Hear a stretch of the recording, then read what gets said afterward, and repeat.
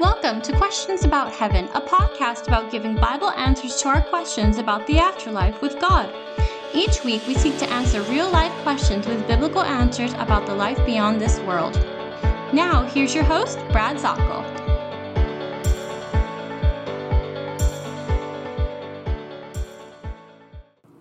And good day to you. This is Brad Zockel. I'm the director of the Zulon International Bible Institute and currently on the Heaven Tour.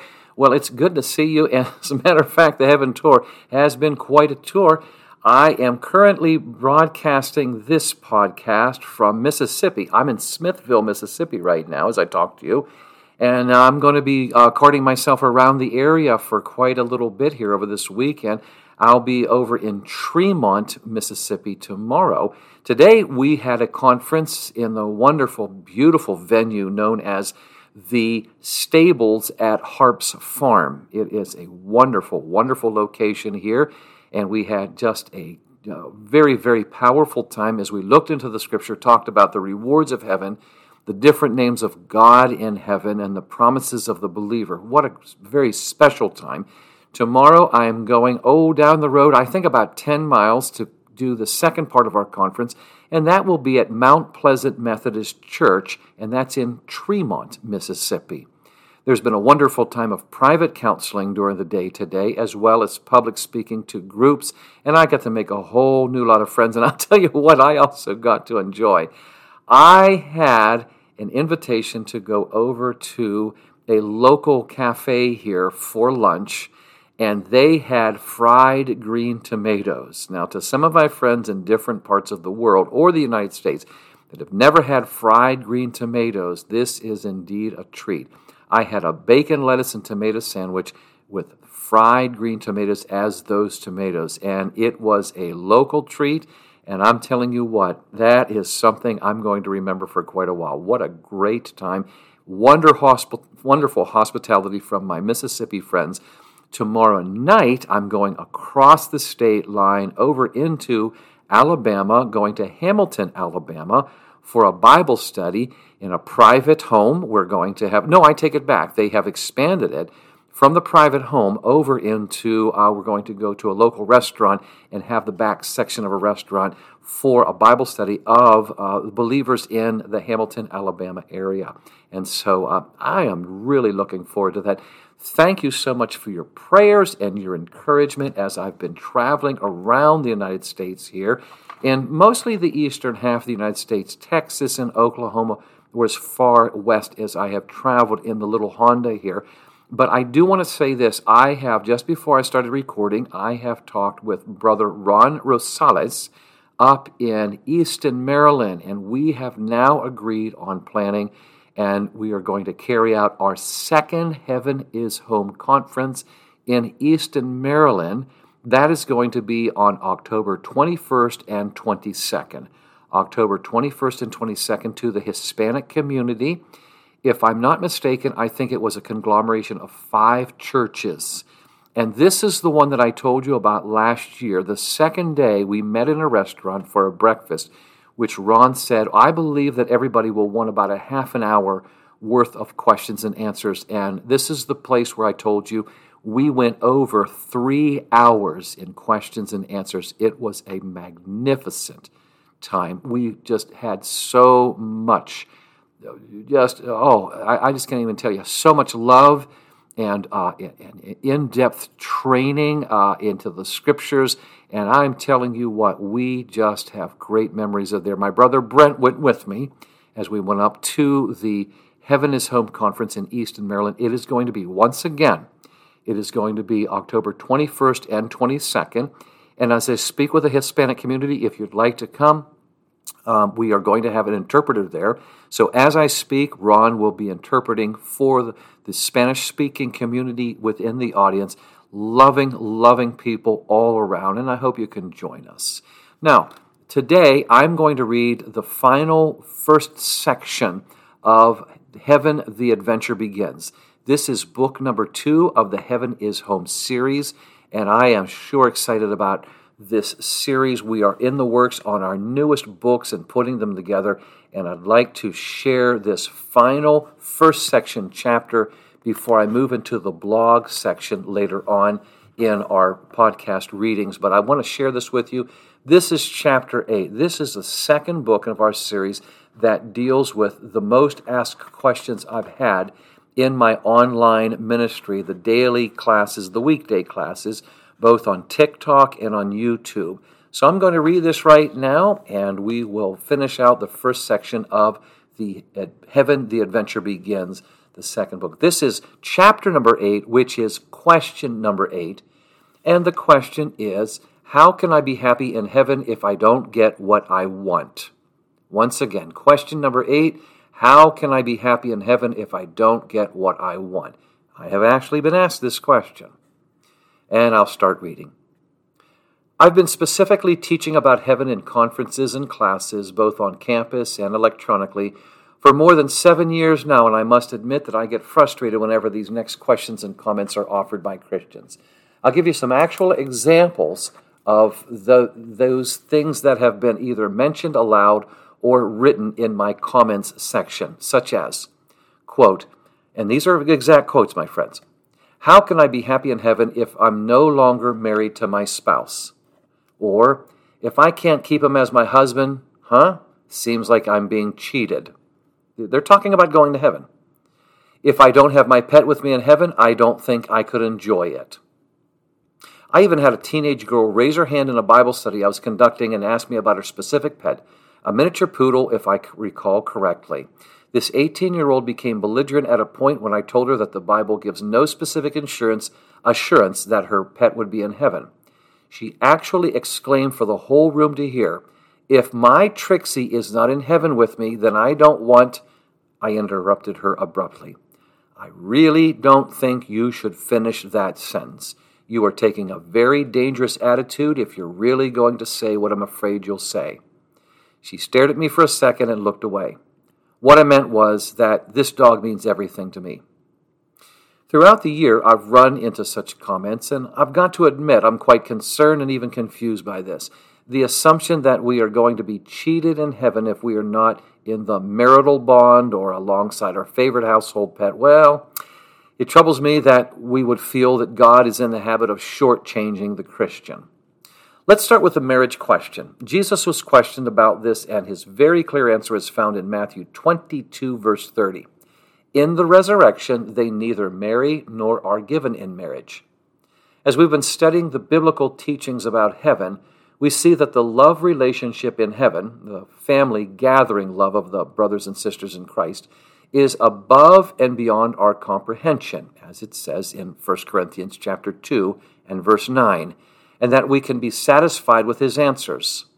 I'm a married person myself, and I just don't see how God the Father, who is giving me eternal life in heaven, can somehow be hoodwinking me into believing that I will be enjoying less than the best possible existence under his love.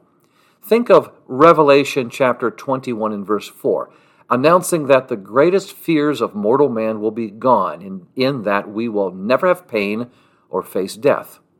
Furthermore, Scriptures guarantee the Christian that we will not sorrow, as we have seen numerous times in this book. Psalm 16, verse 11 says that in his presence we will have fullness of joy.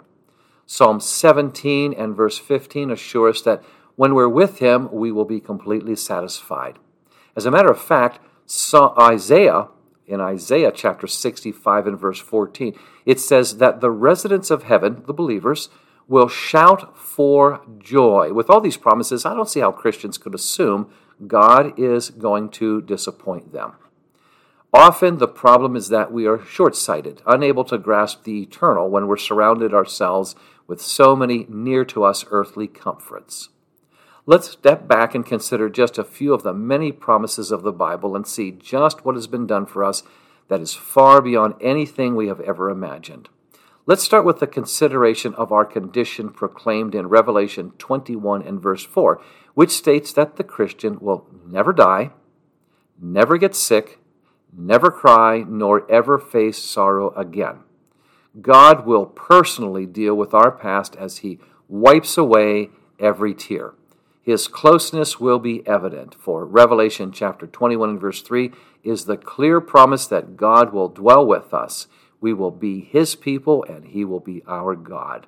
Furthermore, we find a satisfaction in the understanding of Ephesians chapter 1 and verse 10, which says, regarding his plan of the fullness of the times to bring all things together in Christ, things in the heavens and things on the earth.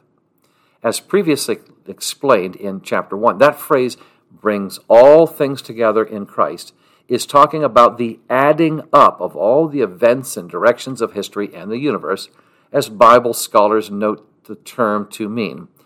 When I go shopping at Aldi or Kroger or Ingles, I receive a receipt where the sum is at the bottom. But back then, in the business world in which this was written, the sum total was put at the top of the list of expenses.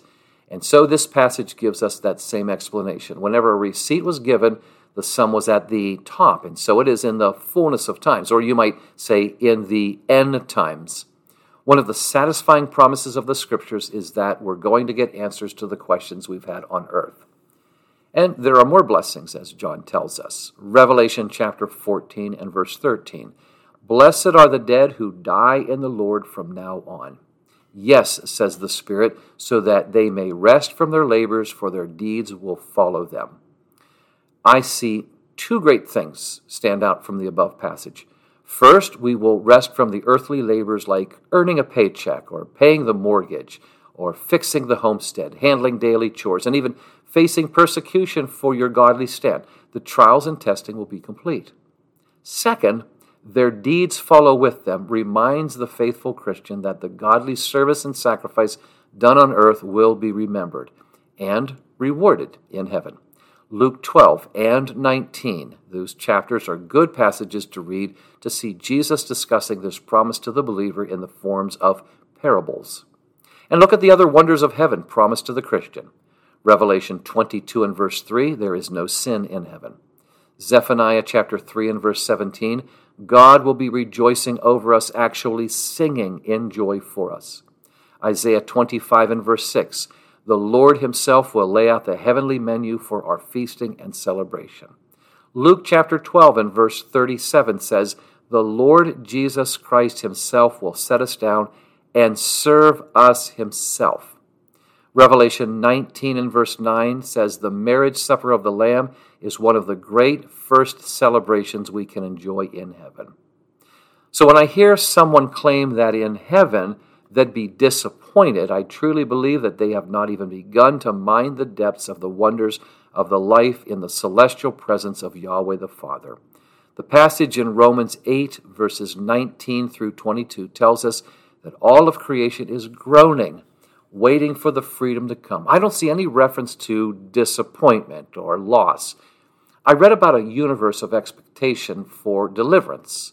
Under Christ, the whole of creation is going to be restored, the way things should have been in the first place. Jesus himself says this in Matthew chapter 19.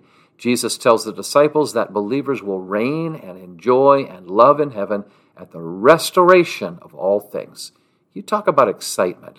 I'm fascinated by the promise of Jesus found in the book of Revelation. This is a mind-exploding reality. Revelation 21 and verse 5. He that sat upon the throne said, behold, I make all things new. Think of it. The believer will have a new body, 1 Corinthians 15, verses 53 through 57. The believer's relationship is new. We'll see God face to face. Revelation chapter 22 and verse 4 says that. The believer's home is new. We can read about that in 2 Corinthians chapter 5, verses 6 through 8. And there are so many more promises. If you have given your life, your love, and your loyalty to the Lord, in giving your life to Jesus, you have begun to understand the eternal love explained in 1 Corinthians chapter 13 in great detail.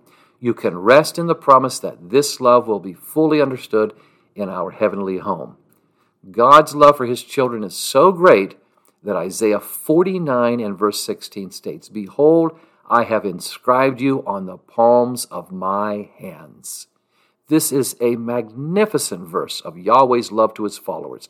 God is saying, I love you so much that I have engraved you on the palms of my hands. That Hebrew word is hakak, and it means something similar to a tattoo. marking on the hand that won't go away. I've read that sailors of ancient days would have their loved ones their names engraved on the palms of their hand so that as they worked, they would never forget their loved ones. And this is what God the Father is saying about us. He's saying the proof of my love is that I'm going to engrave my love for you on the palms of my hands. And isn't that what Jesus did when he had his palms pierced for us when he went to the cross? 1 John chapter 3 and verse 2. See how great a love the Father has given us so that we would be called the children of God, and in fact we are. Amazing love, pure joy, heavenly comfort. Death is not the end for the Christian. There's no disappointment. It's the beginning of an adventure. I've concluded the reading today of Heaven, the Adventure Begins, the first section here in book number 2 of our 7-book series. I really have enjoyed being able to read this to you. I'll continue on with our reading here in our future podcast. I want to thank you so much for listening. This is Brad. God bless you, and Lord willing, we'll talk again soon. Thanks for joining us this week on Questions About Heaven with Brad Zockel of the Xulon International Bible Institute. Be sure to visit our website, xulon.org, to learn more about our Bible ministry. That's xulon.org. While you're at it, if you found value in this show, we'd appreciate a rating on iTunes. Or if you simply tell a friend about the show, that would help us out too. And keep an eye out for our upcoming ebook, Questions About Heaven. Thanks, God bless you, and have a great day.